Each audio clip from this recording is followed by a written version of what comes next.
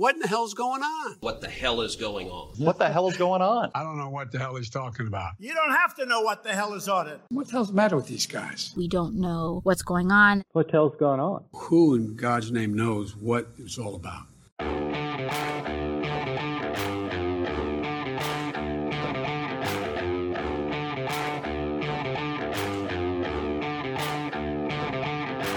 Hi, I'm Danielle Pletka. And I'm Mark Thiessen. Welcome to our podcast, What the Hell is Going On? Mark, what the hell is going on in 2022? Well, what the hell is going on is we have gone back to the future and we're dealing with school closures again.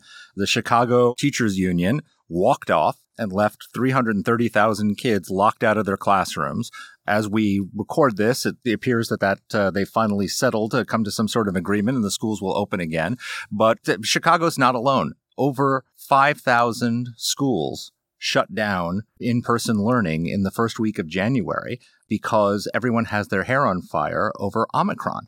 The reality is Omicron and COVID is not seriously dangerous to most kids.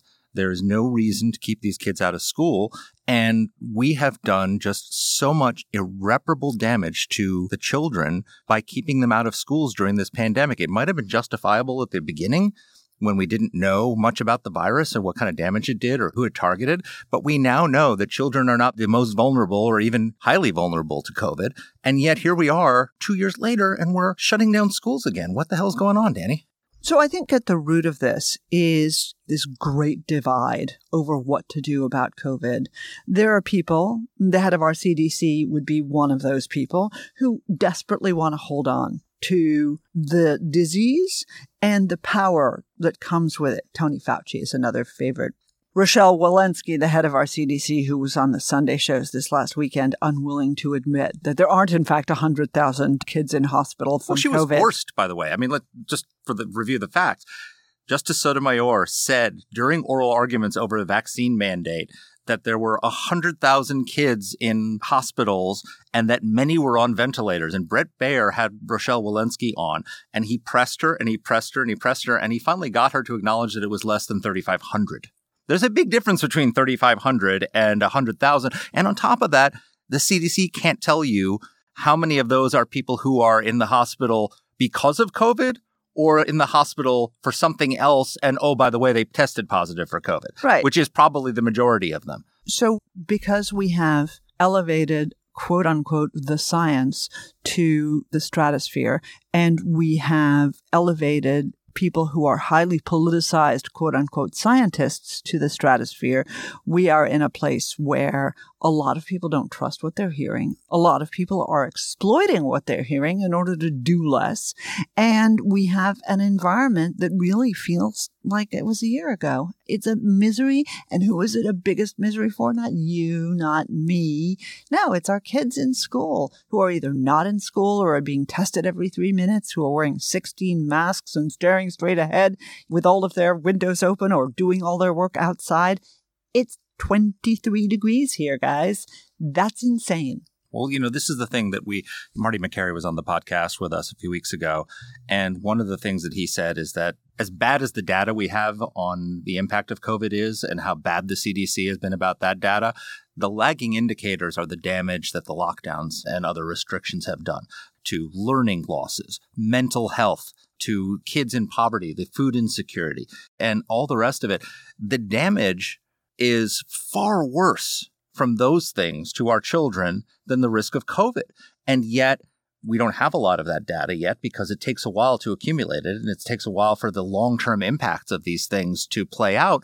But we're starting to get some of that data now. And we've got a great guest who's done, I think, the first major piece in the New York Times, starting to compile the data and the information about how much damage these lockdowns have done just in this past year and a half in terms of mental health of our kids, in terms of child abuse, all the other things that have happened because of the lockdowns. And it's staggering. It's worrisome. And this is just the tip of the iceberg. We're going to be learning more and more how much damage we've done. And now we're continuing to do because we're starting to do lockdowns again. Right. We're starting to do lockdowns again as if there is no cost to those lockdowns. So some of the stats in our guest today, David Leonhardt, who's a senior journalist at the New York Times, are just devastating.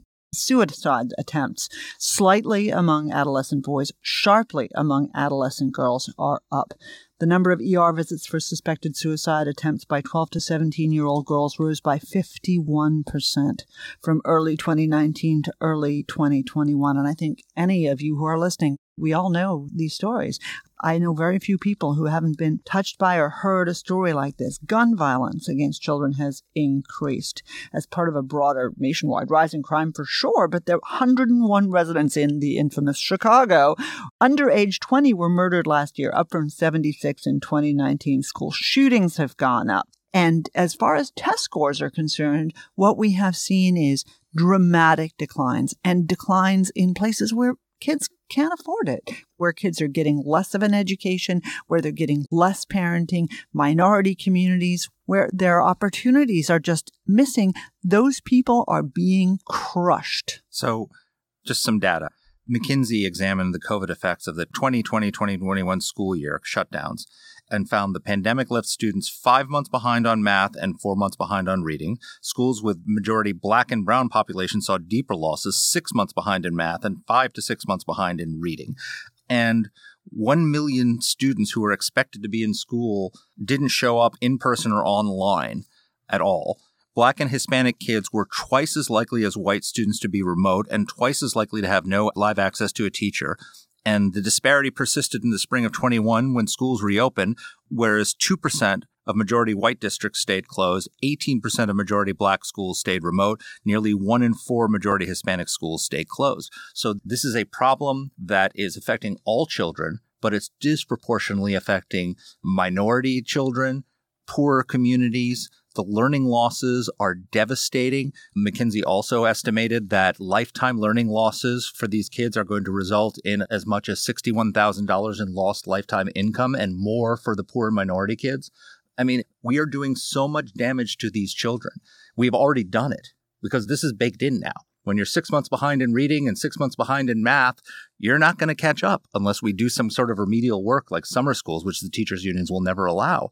So we've already done this damage. And now here we are at the start of 2022, and we're starting it all over again. It's wrong. I mean, I don't think there's any other word for it. And what is amazing to me, and one of the reasons It's why... child abuse. Yeah, no, it is. I think that's... Any teacher who refuses to go into the classroom and do their job at this point is guilty of child abuse. Because you signed up for a job. You signed up for a response. 75% of the teachers in Chicago voted to walk out. No, 75%. Look, they are a disgrace to their profession. I don't think there's anything else to be said about that. But one of the reasons why we invited David Leonhardt on the show is for the simple reason that this national conversation hasn't been happening. People who have been furious about their children's lack of learning, people who have been frustrated, been desperate. And I say that even if they're not as angry as I know I am, and I think Mark is about this, people who have been desperate have not been allowed to complain because the science tells us that our schools have to be closed and that your kid has to have asynchronous, worse yet, learning in which they do nothing, have one class a day, learn, fall behind, get involved in all sorts of trouble. And David Leonhardt, I think, has done a wonderful job in helping to foment the national conversation about what the facts are that you laid out, right? An excellent McKinsey report as well. And there have been several other excellent reports on this as well in the last couple of weeks. But starting the conversation, but then also beginning to talk about how we solve these problems. It's not just money, people. You can't just throw money at schools and then say to yourself, I've done what I needed to do for kids. There need to be real solutions for it. You know, the thing is, they say follow the science until the science contradicts their preferred outcome, right? If you're concerned with safety and the data doesn't back up your safetyism, then you just throw out the data. One of the things David mentions in his piece is that for kids, COVID is basically the flu.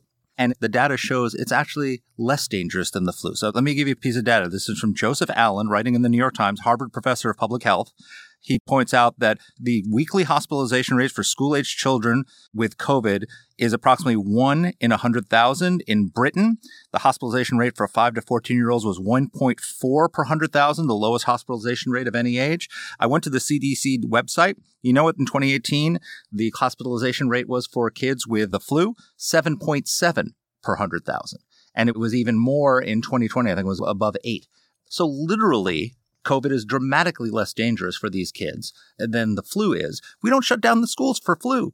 And especially, it would be one thing if all this damage that we've done to kids in terms of mental health and learning losses, yes, but we're keeping them safe. No, you're not. You're doing more damage to them by keeping them out of the classroom. They're more likely to get COVID at home than they are in the classroom. And they are more likely to suffer all these learning losses and all this lifetime damage, lack of socialization, mental health crises, because you're keeping them out. You're hurting kids by keeping them out of school, and it's got to stop. Amen to that. So you've heard our rant. Now maybe you'd like to hear a little bit from our guest today. And I will say, he's very passionate about this, and rightly so. But he doesn't rant, he comes with facts. David Leonhardt writes the morning newsletter every weekday. I actually really like the morning, I have to confess. You know, I said a lot of bad things about the New York Times, but I read the morning every morning. And he's been at the Times since 1999. He won the Pulitzer Prize for commentary in 2011. And Mark will be happy to hear he also helped found a new sports column at the New York Times. But for us today, he is a simple senior writer at the New York Times. Here's our interview. Well, David, welcome to the podcast. Thanks so much for having me. Thanks. Well, you know, we're fortuitously having you on just as the teacher strike in Chicago seems to be settling itself. The school closures are really doing and have done irreparable damage to our kids. We had Dr. Marty Makary from Johns Hopkins on the podcast recently, and he said it's really going to take us years to assess the damage because there's so many lagging indicators. But you started the process of compiling some of this data. What are you finding? It's really alarming. I mean, it'll take us years to assess it, as you noted, and in many cases, my guess is kids will never fully recover from it in terms of lost learning and other issues. I mean, when you kind of go down the list, it's clear kids are far behind in school. Education researchers don't like to use weeks or months behind, but I think those of us who are not education researchers do. I would say kids appear to have lost certainly weeks and maybe a couple months of learning on average over the last 2 years. The losses have been greater among Black students, Latino students, and students in high poverty schools. We also see a lot of signs that there has been damage to kids' mental health. Suicide attempts among adolescent girls are way up. They're up marginally among adolescent boys. Teachers talk about behavior problems being up. We see all kinds of signs that kids are less happy. I think this is not so much about kids, but larger problems. Violence against kids is up. Crime nationwide has been up. And so you just kind of look in one area after another, and you just really see that over these last 2 years, and we can talk about what parts of it might have been justified or not justified, but whether it's justified or not, and I think it's hard to justify a lot of it, there's just no doubt that we've done a huge amount of damage to American kids in an attempt to control this deadly virus. So I echo Mark 100%. Thank you for writing this piece. You're a parent. Mark and I are parents. For all of the parents out there, I think that you were finally making clear in one of the most important newspapers in our land. Mark works for the Washington Post, so I have to use that plural there. But making clear what we have, I think, not just suspected, but known for a very long time. And one of the things that strikes me is that not only is this devastating for kids, devastating for parents, very difficult for teachers as well, but it is deepening the gap between those who have and those who have not in this country. Inequality. And it's deepening inequality. It's not just Blacks and Hispanics. It's also the poorer white communities where we see people are falling backwards. And I think you were generous. A lot of the other data suggests that it is many months they've fallen behind. And what I really want to ask you about is the school perspective. I have to stop myself from ranting here because I'm so angry with our schools, but they don't seem to be as alive to the truly troubling problems we're seeing, as your article suggests they should be. I think what's hard here is there are a bunch of problems in the schools and that the schools themselves are, I think, almost certainly aggravating right now. But there are also a whole bunch of problems that the schools did not create. And I think it's important to talk about both of these. And so As a society, we underinvest in education in a lot of ways. We do not pay our teachers well. We often expect our teachers to pay out of their own pocket for supplies and to do things that people in other lines of work, like our lines of work, our employers pay for. In districts where there are a lot of low-income kids, we ask teachers not only to be teachers, but often to be social workers who think about whether kids are hungry. And so I think as a society, we've really created very difficult conditions for teachers. And then on top of that, we've now said, hey, you know what? You not only have to do what you normally do, but you have to help kids catch up, which is almost impossible, right? To teach kids 8 months worth of material in 5 months. And so I think when you kind of look at the reality out there, I am extremely sympathetic to the many, many challenges that teachers and school nurses and school administrators face, challenges that have been exacerbated by the pandemic. What I think it's a little bit harder to be sympathetic to is when you see school administrators, whether it's Board of Education officials or teacher union officials or individual administrators or teachers, exaggerating the threat that COVID now presents. If you are an adult, if you are vaccinated, if you are in the vast majority, not all, but the vast majority of medical situations. So, unless you're getting active treatment for cancer or you have been a previous recipient of an organ donation, you are extremely well protected against severe forms of COVID. And the idea that we would shut down schools basically to protect vaccinated people from symptoms that tend to resemble those of the flu in most cases, strikes me as a trade-off that's very difficult to defend when you think about the enormous damage that shutting down schools does to kids, particularly at this point. We know remote learning basically doesn't work, particularly for younger kids. And we also know that the danger of having schools open in terms of aggravating the spread of COVID when vaccines are available is quite small. And so that's why I kind of separate those two. I want to get into that data you just cited on comparing COVID right now to the flu, because I think it's really important. But before we leave the teachers, so think about this. During the entire pandemic, grocery clerks showed up to work every day. We wouldn't have had food if they hadn't kept the grocery stores open. And they did it before there were vaccines, before there were treatments. They're also not highly paid or supported by society. And yet they showed up because they consider themselves to be essential workers. How is it that teachers' unions, where they were first in line to get vaccines, Biden's $1.9 trillion COVID relief bill gave $128 billion to schools to mitigate COVID. That's $2,500 per student in the country, and even more for some of the poorer districts. How is it that 75% of Chicago teachers voted to walk out? I think those are really fair questions. As I tried to say, at this point, I don't think the science, I don't think the sociology justifies the idea of schools being closed in anything but extremely rare situations, right? I mean, 50% of your staff actively has COVID, then I can see the case for kind of brief shutdowns, or at least it's a debate. But absent that, absent not actually being able to field a staff for very short amounts of time, the idea of prophylactically closing schools, I think, is extremely, extremely hard to defend. I'm just trying to add to that the fact that many, many teachers did go to work before a lot of the rest of us did, right? And in many cases, they were going to work with unvaccinated students. And so I'm just trying to say, look, at the same time that we can say it's really hard to justify the idea of schools being closed right now, and there are teachers and teachers unions and school administrators who are nonetheless arguing for that, even though it will hurt kids, and who I think are sometimes misrepresenting the science about what this disease, this virus means for vaccinated people. I agree with you on all of that.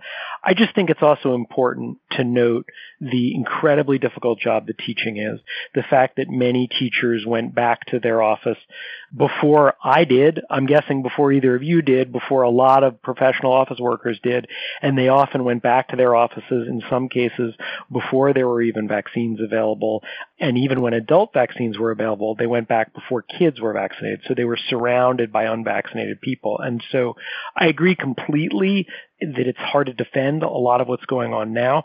I'm just trying to put it in the fuller picture that teachers in our country are, for the most part, not a privileged class of workers.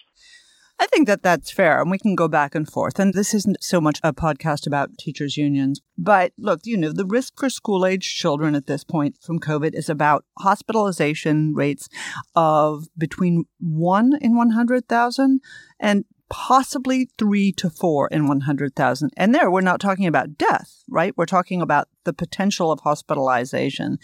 And, I think it is also a challenge because obviously Omicron has also got a lot of people out of work. And teachers do get it. And a lot of people who are fully vaccinated and boosted do get it. And then you do get people out. So these present additional challenges. But I'll give you a perfect example. My daughter's school, which I have freely abused before on this podcast and will continue to abuse because of these silly rules, now operates with all windows open all the time, students not allowed to talk, students facing forward at all times, students masked outdoors for sport. At a certain point, it's not just the learning that happens, it's the socialization, it's the community, it's these kinds of things that only happen in school. And I wonder why there was so much opposition to the notion that this actually does have costs as well as benefits. What do you think? So I think that's a really important point. It's not simply the binary question of is school open or is school closed. It's also the quality of the experience in the school. Are the extracurriculars happening? I got a huge share of my value out of high school from extracurricular activities. And so if I had gone to school when we couldn't have in-person meetings of the school newspaper, or I couldn't have played after-school sports, it would have been tremendously damaging to the quality of the education that I got. And we now see that in a lot of places. We see plays and sporting events canceled. We see sporting events happening, but without any students in the stands. Those are important social experiences and they're important educational experiences. And I think you're absolutely right. And we have not been doing, as a society in many places, a cost-benefit analysis and saying, wait a second, what is the cost of these mitigations and what is the benefit? To me, at a time when we have cases surging right now, and for older people and for people in vulnerable health, there are some risks, even if you're vaccinated. So for me, at a time when we have these unbelievably high caseloads, that's an argument for turning the dial up on mitigations, right? Maybe we'd say if we weren't wearing masks before, we'd wear them more now. But instead, what we've often done is we've imagined that these mitigations have no costs, and we've just kind of kept them on without any sense of when we're going to remove them. And every single one of these mitigations has costs. If we can just talk about masks for a minute, I don't understand why so many political conservatives in our country are so hostile to masks. The evidence is clear that they do make a difference. But I also don't understand why so many liberals have embraced masks as more powerful than they really are. Masks make a modest difference. They make a modest difference. They really do when you look at the research. But they also have costs. And so at a time of a surging variant like Omicron, I would argue there's really a very good case to wear masks more. But at other times, masks impede communication. They're particularly hard for kids with learning disabilities. And so sometimes you'll see people on social media saying, I can wear a mask, no problem. My kids can wear a mask, no problem. Well, good for them. But there are a lot of people, if you're hard of hearing, if you have learning disabilities, if you're autistic, wearing a mask is actually a serious impediment to learning. And we can talk about why we've gotten in this place, but we've basically gotten in a place in which we ignore all the costs of mitigations and we say only, well, wait a second, if this does anything to reduce COVID, we should do it. And that would be like saying we should outlaw cars because they cause horrific amount of death. They do, but we don't outlaw vehicles in the United States or any other country. No, just wait for it. It's funny because early on in the pandemic, I understood why we shut down schools because most viruses, children are the most vulnerable to the viruses. We didn't know anything about COVID, and so we didn't know how it was going to affect children. But we now know that, as you say, it's no more dangerous for kids than the flu. Marty Makary, who I mentioned before, of Dr. Johns Hopkins, he tweeted out that in Germany, we just learned that not a single child aged 5 to 17 died of COVID in the country of Germany in 15 months during the pandemic. CDC doesn't even track that here, whether they're healthy kids or whether they had comorbidities in terms of child deaths. But as you point out, it's kids more in danger driving to school in the car than they are in the classroom. Have we lost any sense of what proportion of danger that kids are in? Because we just saw Sonia Sotomayor say, the Supreme Court justice say in a hearing, 100,000 children are in the hospital and many of them are on ventilators. People actually think that this is what's happening. The Washington Post fact-checked that, and that is false. Yes, exactly. Yes, we have lost any sense of perspective of how dangerous this is for kids. I do not want to suggest the risks are zero. You know, when I've written about what the risks are like of COVID to kids, people tweet at me, you know, a single story of a kid being hospitalized, which is obviously horrible. We live in a very big country, and unfortunately there are a lot of risks to human life. Traveling in a car, riding a bike, going swimming. Playing hockey. A little boy was killed last week. Right. Yeah, I went and I looked at some of the numbers on hospital ER admissions, ER visits for sports injuries. And there are thousands upon thousands of hospitalizations for kids getting sports injuries every year. And you can look at it broken down by sport. And so we have lost perspective. I think, Mark, you're right. Early on, we didn't know what this would do to kids. I think it is right as a society to err on the side of real caution for kids. I know this makes people uncomfortable often, but it is a greater tragedy for a society to have kids die than it is for a society to have older people die, right? Kids have not had the chance to live the life that they deserve to live, that everyone deserves to live. And so I think it's right to be really cautious about this. But now that we have the information, it is really clear that COVID is extremely low risk to kids. I know many parents say, but what about long COVID? Long COVID is real. It's mysterious. It's not particularly well understood. There's no even agreed upon definition. But if we take the definition as significant symptoms for at least a month beyond infection, it's clear that long COVID is also much rarer among kids than it is among adults. And so if there were no costs to doing these things like closing schools and having kids sit apart at recess and canceling activities, well, then you can say, hey, what's the harm? But we know the harm. These things that we're doing in the name of protecting kids are actually harming kids. And I don't think it comes from any place of ill will. My sense is there are two main things driving this. One, we've just had this pandemic that was real, and before we had vaccines, it wasn't like the flu, despite what Donald Trump falsely said. It was much, much worse than the flu. And so the idea of taking relatively radical steps to try to reduce deaths was a really smart thing for society to do and saved a lot of lives. But not for kids. Not for kids. Not for kids. But for society as a whole, right? Yeah. But I think it made sense to take some really serious steps. But we have trouble now moving on. We've been so obsessed with COVID that we have trouble moving on. And then I think the second thing, and this is really a tragedy, is that we live in this era of partisan polarization. And what happens is people decide if the other side thinks something, it must be wrong. And so you have a lot of Republicans out there not taking the vaccine and then sometimes dying as a result. And you have a lot of Democrats who are doing things that actually harm kids in the name of maximum COVID protection. And I think people on both sides persuade themselves that this is right because the other side disagrees with them. And actually, in both cases, we have really tragically self-defeating behavior. What's ironic is that on the second part of what you just said is that so much of that harm to kids through school closures and the rest is coming from the progressive left and from people who consider themselves progressive. Yet the damage is regressive. It's much worse for poor and minority kids. I mean, I think McKinsey had a study that showed spring of 2021, when schools reopened, 2% of majority white districts stayed closed, but 18% of majority black schools stayed closed. And if you look at it, most parents with means can afford to pull their kids out of the public school and put them in a private or parochial school. It's the poor and minority kids who are stuck when the teachers union decides to hold them hostage and not open the schools. They don't have any options. So I don't understand how progressives can support policies that are clearly regressive and disproportionately harm minorities. I agree. It is regressive. Over COVID mitigation is regressive. I think Again, the closest I can come is my friend and colleague Ross Douthat refers to it as safetyism. I mean, other people use that phrase as well. I do think there's kind of become a lot of safetyism in parts of America, probably disproportionately in blue America, where we imagine that we can reduce all these risks to zero, and we imagine they don't have costs. And so I absolutely agree with you that over COVID mitigation is regressive. I know I keep bringing this up, but I think if conservatives are trying to figure out, wait a second, how can those liberals be thinking this? And I think that's a good question to be asking because I don't think it's particularly scientific views that many liberals have on this.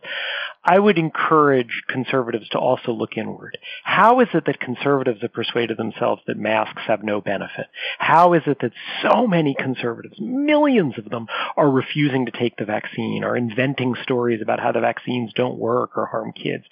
And the answers to those questions are almost certainly the same as the answers to how are liberals deluding themselves about what this is doing to kids. And I think as a society, it'd be a lot healthier if instead of just asking how are those other people who are our normal political opponents so misled about all this, we also spend a little bit of time reflecting on our own tribe. And that's why I keep trying to compare these two forms of delusion that the country has. I think that's very fair. And, Mark and I have spent an awful lot of time talking about this and talking about this sort of bizarre conspiracy-based mania that has afflicted people. But I think a lot of it is rooted in the hyper-politicization that we've seen, where the now Vice President of the United States said she wouldn't take a vaccine that was put out by the Trump administration. Now, that's not the fons et origo of all of the politicization, but I think you're exactly right. Everybody does need to look at their own community. And Novak Djokovic, I'm speaking to you here. So here's the question that I think we haven't touched on enough. I'm curious where you're going to go with this really, really important coverage that you're doing. What do we do about this? What we've seen, especially in higher education and at the university level, is, inequity is the problem, right? So we need to mitigate the inequity. And therefore, they are admitting more and more kids who can't do well on these tests and who, if they were going to do not that well 2 years ago, are going to do even worse now. In other words, they are going to basically tell them any of these standards don't work. Now, once they hit the real world, the shit's going to hit the fan. You don't know how to write. You don't know how to communicate properly. Where do we go with this? Well, I don't mean to take us down a whole side road here. I mean, I did. There are obviously instances of what you talk about, but my reading of the evidence is actually different. A bunch of schools have made a real big push to admit many more low-income kids who are white, low-income kids who are Black, Latino, Asian. And at the top schools that have done that, places like Amherst and Princeton, those kids have done really well on the whole, extremely well. And so I look at that evidence and say, actually, the problem has been that a lot of our best schools are too focused on admitting upper middle class kids and not on admitting poor kids. That's the background. That's the side road. And I know there are some counterexamples here and there, but in the main, like I think Stuyvesant. the problem... There was a big controversy in Stuyvesant a year or two ago where I think almost no minority kids passed the test to get into Stuyvesant. And so the solution is not to say, we got to get rid of the test or make the test easier. The solution is to make sure that minority kids are getting a good education so they can pass the test, not to dumb it down. I mean, to me, the most successful approach on this in terms of both meritocratic and diversity, it was a Republican-backed policy. I assume it was a Republican design policy. It's the Texas plan, where you basically say, I don't believe that standardized tests are inherently biased in some way, but I do think that they are also imperfect because they're measuring particular kinds of knowledge. And so what Texas did is they said, instead of having one test where we're going to just rank everybody based on how they do on it, we're going to take the top 10% plan. We're going to take the top kids from each community, and we're going to admit them to the elite schools. I think that approach is super effective. What's great about it, actually, is, alas, we have so much residential segregation in our country that approach gets you not only racial diversity, but also economic diversity, and it also rewards excellence. And so, to me, the research in a place like New York, and you can tell how much I like talking about education because I'm speeding down this side road now. To me, the answer is basically you do need to have some kind of standardized test that you base it on, because otherwise we'll just all tell ourselves that everyone did great. But I think it's often effective to say, hey, we're going to take the most talented kids, the best performing kids from every community. And what's nice about that is that Texas has shown it's worked. It's actually deeply consistent with ideas that Thomas Jefferson had. It's like fundamentally American, and I think it rewards excellence and diversity and all this stuff. You raised a different question, though, Danny, which is, well, what do we do about the fact that we've had all these learning losses? I think that's really hard. I guess what I would say is it's not the fault of the kids who've had these learning losses. Absolutely not. As a society, we owe it to them not to simply say, hey, you're behind. Sorry, you didn't measure up. I think we owe it to them to invest in them. And if we had a better functioning government, I think we'd be doing huge crash summer school stuff, real summer school. I think we'd be doing a whole bunch of things. But I really hope that we can remember that we've basically taken everyone who was a child in 2020 and 2021 and done a lot of damage to them, almost everybody. Yep. Kids who were in private schools have probably done just fine if the private schools were open throughout. And we really owe it to them to help them out. 100%. I totally agree with you. And the government dysfunction is obviously a big piece of this. We have passed, at this point now, hundreds of billions of dollars in 2-3 COVID packages for education and for schools.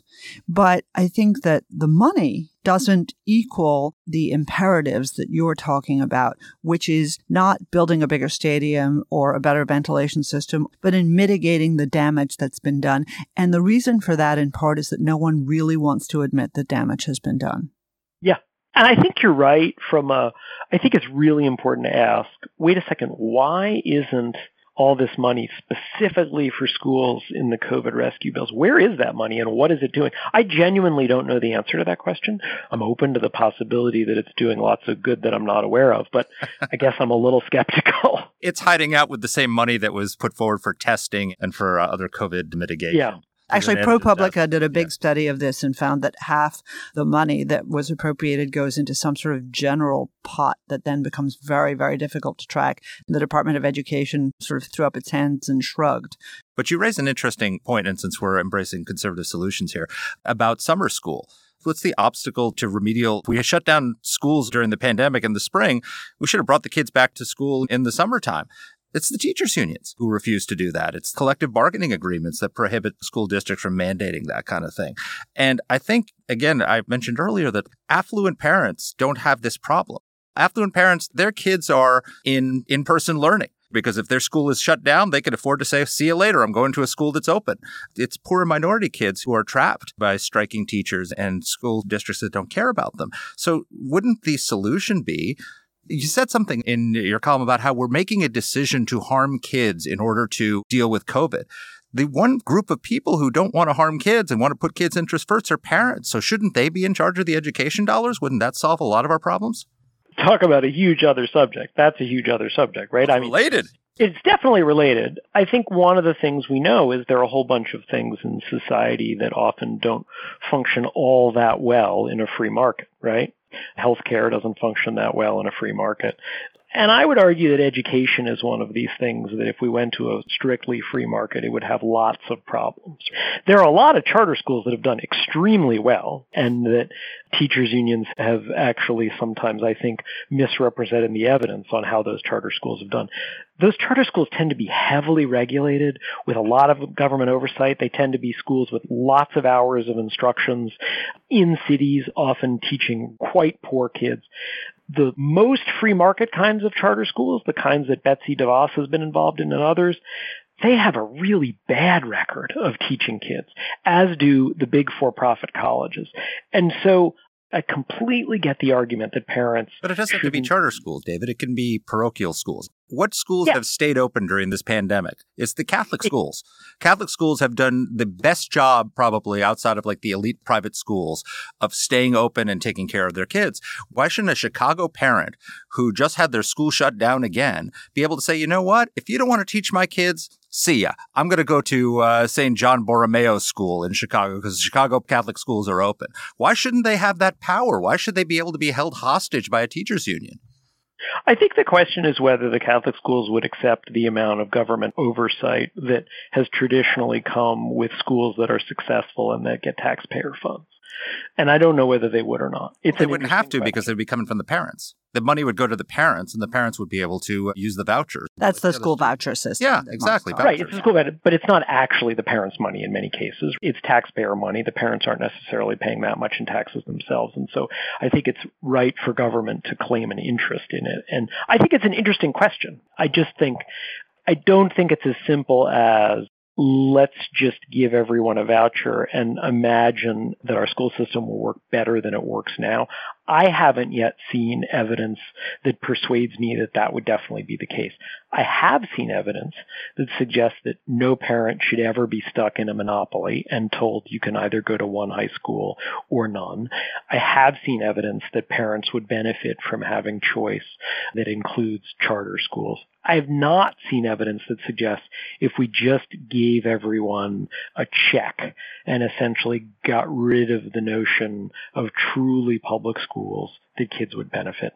Is it possible? It is, but I'm not persuaded that that's what would happen. My exit question, because I know we did take you down a couple of different tangential alleys, and this is all very much wrapped together. And here's another tangent, but one that I don't see any road to recovery with, and that is the rise in suicides. I've got 3 girls. I can tell you, even the ones who are no longer in school, but who work, but who were working from home, but especially the one in school, what did they do the entire time they weren't in class? And half the time they were or weren't working or didn't have an email to answer, they were on TikTok. Now, We can talk about the many, many evils of TikTok for hours on end, but in terms of the standard setting, in terms of the pressure, in terms of the norm setting that it does, I'm convinced so much of this is behind mental health crises. What are we going to do about this unbelievable mass of mostly girls who are genuinely in crisis? I don't know. Yeah, and it is extremely alarming. And I do think this is even, you can be more positive about what vouchers would mean than I just was, and still think that this is an area where there's probably no one but the government who can play the right role, right?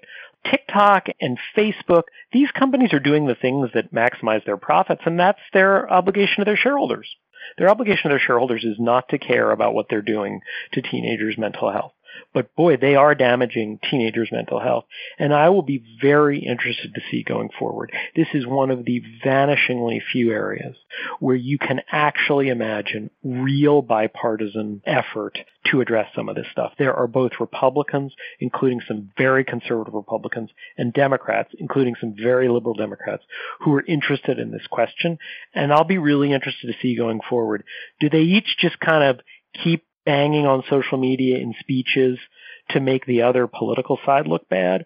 Or can they actually figure out a way to come together and try to do something to protect kids from the very real harms that you just described? I agree with you 100%. And look, I'm not going to sit here and defend TikTok, but there was TikTok before COVID. And I think the prime driver of all of this is the lack of socialization, the lack of activities, the lack of interaction with people, being stuck in your room.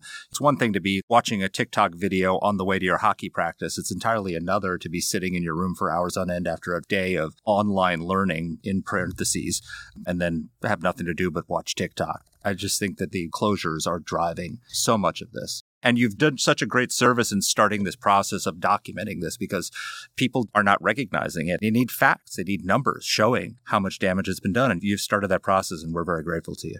Thank you, Mark. The only amendment I'd make is I think social media was damaging kids before COVID, and I think what you described has made it much, much worse. Sure. I think we agree. So I should just add that this will come off as telling people to go read the piece I wrote, but I promise it's in service of something else, which is... We're all in favor of shameful self-promotion on this podcast, believe me.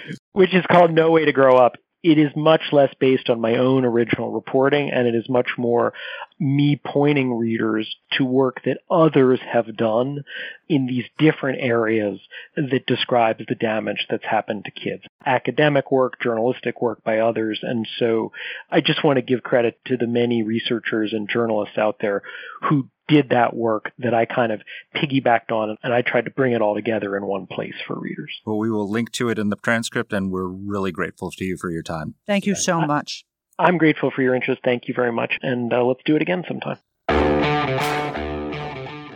So, Mark, I think we've established, and I think there can be absolutely no argument about not only the harm this is doing, but what the real science says about the risk to children and the risk to teachers. I think David was very clear about that and about the importance of balancing. Where I actually disagreed with him, and we're not doing a podcast on higher ed, but where I really disagreed with him was the notion that just by helping kids is just by lowering our standards and not trying to help get them out of the hole they're in, but merely accommodating the hole they're in and then stuffing them in universities.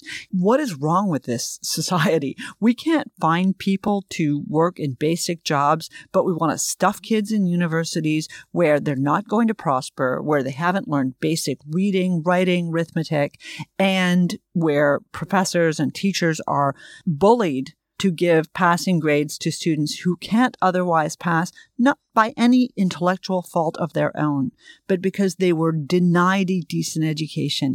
We are only exacerbating this problem. I think he's making a slightly different point, which is that we've done this damage to these kids during the lockdown. And so the answer can't be, well, sorry, you're lost. We have to find a way to help these kids not fall behind even worse, because the problem with these learning losses is they're cumulative and they're like a snowball. Right? Once you get 6 months behind on reading in the 3rd grade, then you're falling behind even more in the 4th grade. You're falling behind even more in the 5th grade, and you never recover. And it becomes worse and worse because you can't keep up with the work you're doing. Right? This is a snowball effect, and we've got to stop the snowball. We got to figure out something to do to not leave these kids behind. It's not okay for us to just simply say, well, that's the price of COVID, and you don't get to go to college. So we've got to figure out something to do. The answer, in my perspective, the obstacle is always the teachers' union. It is the institution that's focused on the interests of grown-ups, not the interests of kids. And education is about the interests of kids ahead of the interests of grown-ups. And so we should be, across this country, having a national summer school for kids to go and recover the lost knowledge that they had. I mean, we even hear all the time about debates over whether there should be summer school as a normal thing because there's so much learning loss over the summer. But we should be helping these kids make up the learning losses that they had. If you look at some of these poor and minority schools where the kids have fallen behind, they didn't have a cushion. They were already behind because the schools are awful and because they're trapped in failing schools and the teachers' unions won't, through collective bargaining, it's first hired, last fired. You can't fire bad teachers. In New York, they had the famous rubber rooms where they would take teachers who were so bad that even the teachers' union agreed they shouldn't be in a classroom. Instead of firing them, there was a room called the rubber room where they would put all the bad teachers and they'd sit there reading the newspaper all day and getting full pay. I mean, this stuff happens. We called Danny's office the rubber room, actually. But look, so I mean, the teachers, anytime you look at what is the problem and what does the solution be, they're standing athwart the doorway yelling, stop. And you should be able to hire and fire based on merit. That's the way it works in the entire rest of the economy, except in the education system. Collective bargaining is a route to disaster when it comes to kids' education. We should get rid of collective bargaining for teachers. There should be no teachers' unions that are allowed to do collective bargaining and build in all these protections for bad teachers. And we should put the dollars in the hands of the parents so they can choose. The only people whose number one interest is the kids is the parents in this whole scenario. No one else cares about the kids more than the parents. Let them choose.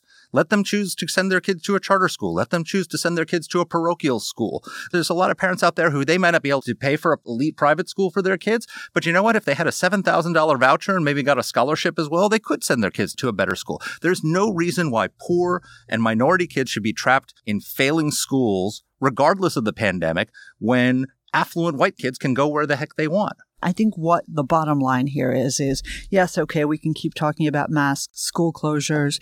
Is this good? TikTok. Is this good? Is this bad? But at the end of the day, what is required is some way to help those who have been hardest hit by the decisions that were made, even without judgment about the decisions, although clearly you know where we all are. But even without judgment about those decisions, the effect is the effect is the effect, and we need to do something about it. And Congress, which is busy trying to pull down the institutions of our democracy as we speak, should instead do its job. Money doesn't solve problems like this. It needs actual attention. It needs real proven solutions. It doesn't need kowtowing to teachers' unions or to governors who want to appease these unions. And as you say, It is nothing less than child abuse to suggest that somehow the interests of these unions is greater than the interests of the next generation of Americans. No doubt. And you know who's doing a great job on this? Governor Doug Ducey. He announced a policy this week that if your school is closed in Arizona for even one day, you automatically, if you qualify, they meet the income level, $7,000 to send your kid to a private parochial or school or for transportation or for tutoring or whatever approved education cost you want. If your school shuts down for one day, you get a voucher. And I think that's something we should do across the country, and it shouldn't take a pandemic to make that happen. Amen. Well, for once, we didn't end on an unbelievably depressing note, causing me to walk out of here wiping my sad tears off of my cheeks. So that's good news. We're really happy to be back with you in 2022. As always, please send suggestions, subscribe, rate us, share with your friends.